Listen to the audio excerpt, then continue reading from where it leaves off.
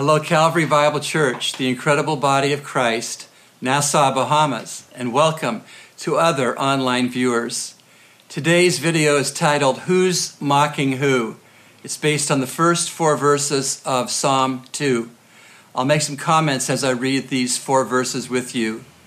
Psalm 2, beginning at verse 1. Why are the nations in an uproar and the peoples devising a vain thing? When it says the peoples, it means all the nations of the earth, all the various political entities that are known as countries. Why are they in turmoil? Why are they devising a vain thing? They have an uproar, a turmoil. That means they have a calculated, consistent opposition and rebellion against the person and rule of God. It's a vain thing, according to the Lord, to have this posture because it is, of course, impossible for any country, any collection of countries like the UN or other conglomerations of nations like the European Union. It's impossible for any countries or groups of countries to oppose and rebel against God in such a way that God is stopped. The acknowledgement of God will never be stopped until hell. But in this life and on this planet, no matter what organized political entities try to do, it's vain to stop the acknowledgement of the true and holy God. Verse 2, the kings of the earth take their stand, and the rulers take counsel together against the Lord and against his anointed. The nations aren't just organizing themselves in a vague opposition or rebellion to God. They're organized. They are taking their stand with policies and with positions and with speeches and literature. They're taking their stand together. They're trying to beat God using numbers. And it's not just opposition and rebellion against religion. Many times they use false religion, as a matter of fact. What they are rebelling against is the Lord himself, and according to verse 2, and his anointed. That is, they are hating, wanting no part of God the Father and his anointed, we know as God the Son, we know as being the Lord Jesus Christ. So 2/3 of a triune Godhead are being referenced in this psalm, that these political leaders and nations want no part of them. They want them not to be acknowledged as God. And they're organized. Verse 3. This is the dialogue ascribed to these godless nations and kings. Let us tear their fetters apart and cast away their cords from us.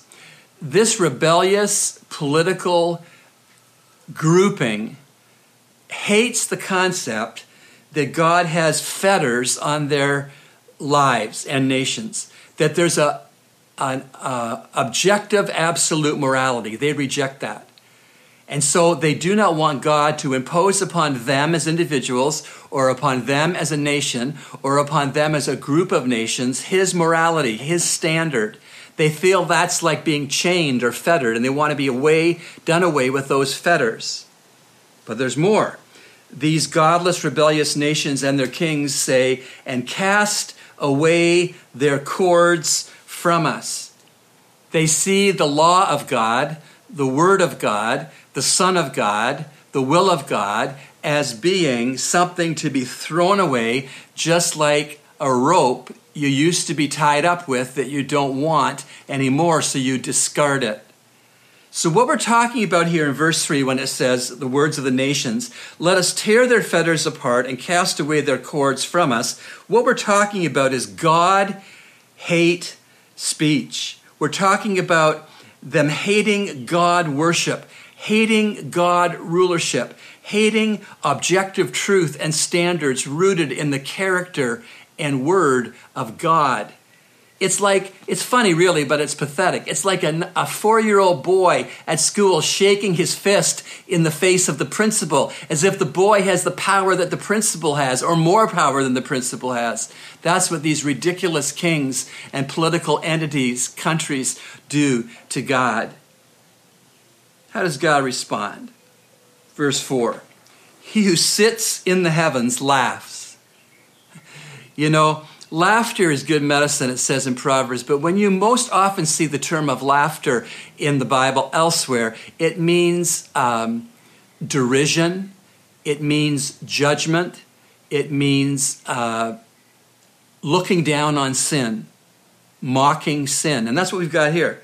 He who sits in the heavens laughs. The Lord scoffs at them. The Lord sees this political rebelliousness, this attempt to eliminate him from society and from countries and from geopolitical entities, and he laughs. Not because it's humorous, he laughs because it's foolhardy, it's fruitless, it's vain. It can never accomplish what it's trying to accomplish, because God is God. And all those who would oppose him are like little stickmen made out of toothpicks versus a powerful, powerful horse.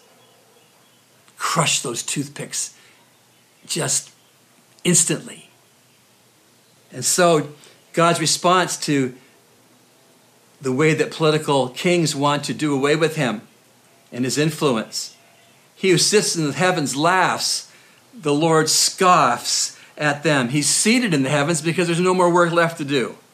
He's won the battle at Calvary and the empty tomb. He's sitting because he's not alarmed, and he's sitting in the ways that we would put it, saying, I've got this. The outcome of this is not up in the air. This isn't even close. I'm seated on my throne. I've got this, and I'm laughing and scoffing at these kings. And one day that holy laughing and scoffing, because it's rooted in God's justice, is going to be fully realized in the political entities of the earth. When the Lord Jesus Christ returns after the 7 years of tribulation judgment in the second coming event, and Jesus Christ comes to David's literal throne in Jerusalem to rule and to reign as Messiah, King of Kings, Lord of Lords, over all the earth, over all the globe, over every country, over every human king, over every political system, over every philosophy and ideology. When that happens, the justice of God will be seen globally. That's going to be a great day. But it won't just be a day, it'll be 1,000 years. 1,000 years. And then a final battle and a great white throne judgment. Revelation 20, 11 to 15.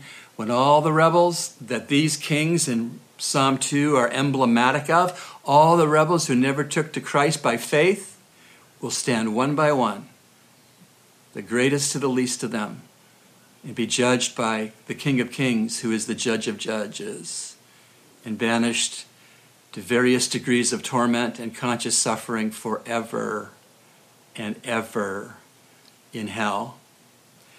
You know, when I was considering this half psalm, verses 1 to 4, I was thinking of something I saw that made me very sad.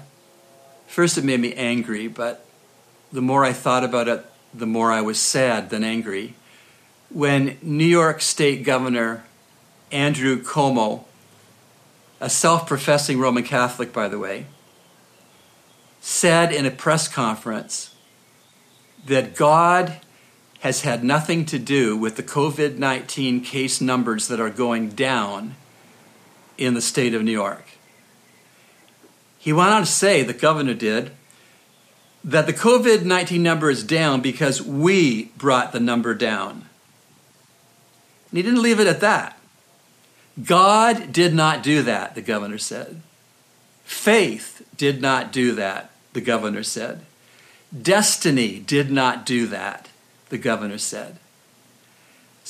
This governor, in his arrogance, tried to slap God Almighty 3 times in the face. The number is down, the governor said, because we brought the number down. God did not do that. Faith did not do that. Slap, slap, slap in the face of a long-suffering God. Why did he go about that? Why did he have to take 3 slaps at God's face? Why wasn't it sufficient for him to say the COVID-19 numbers are down? Why did he have to push his hand, as it were, in the face of God with disrespect and anger? Oh, because of Psalm 2, verse 3. The king speaking, "Let us tear their fetters apart and cast away their cords from us."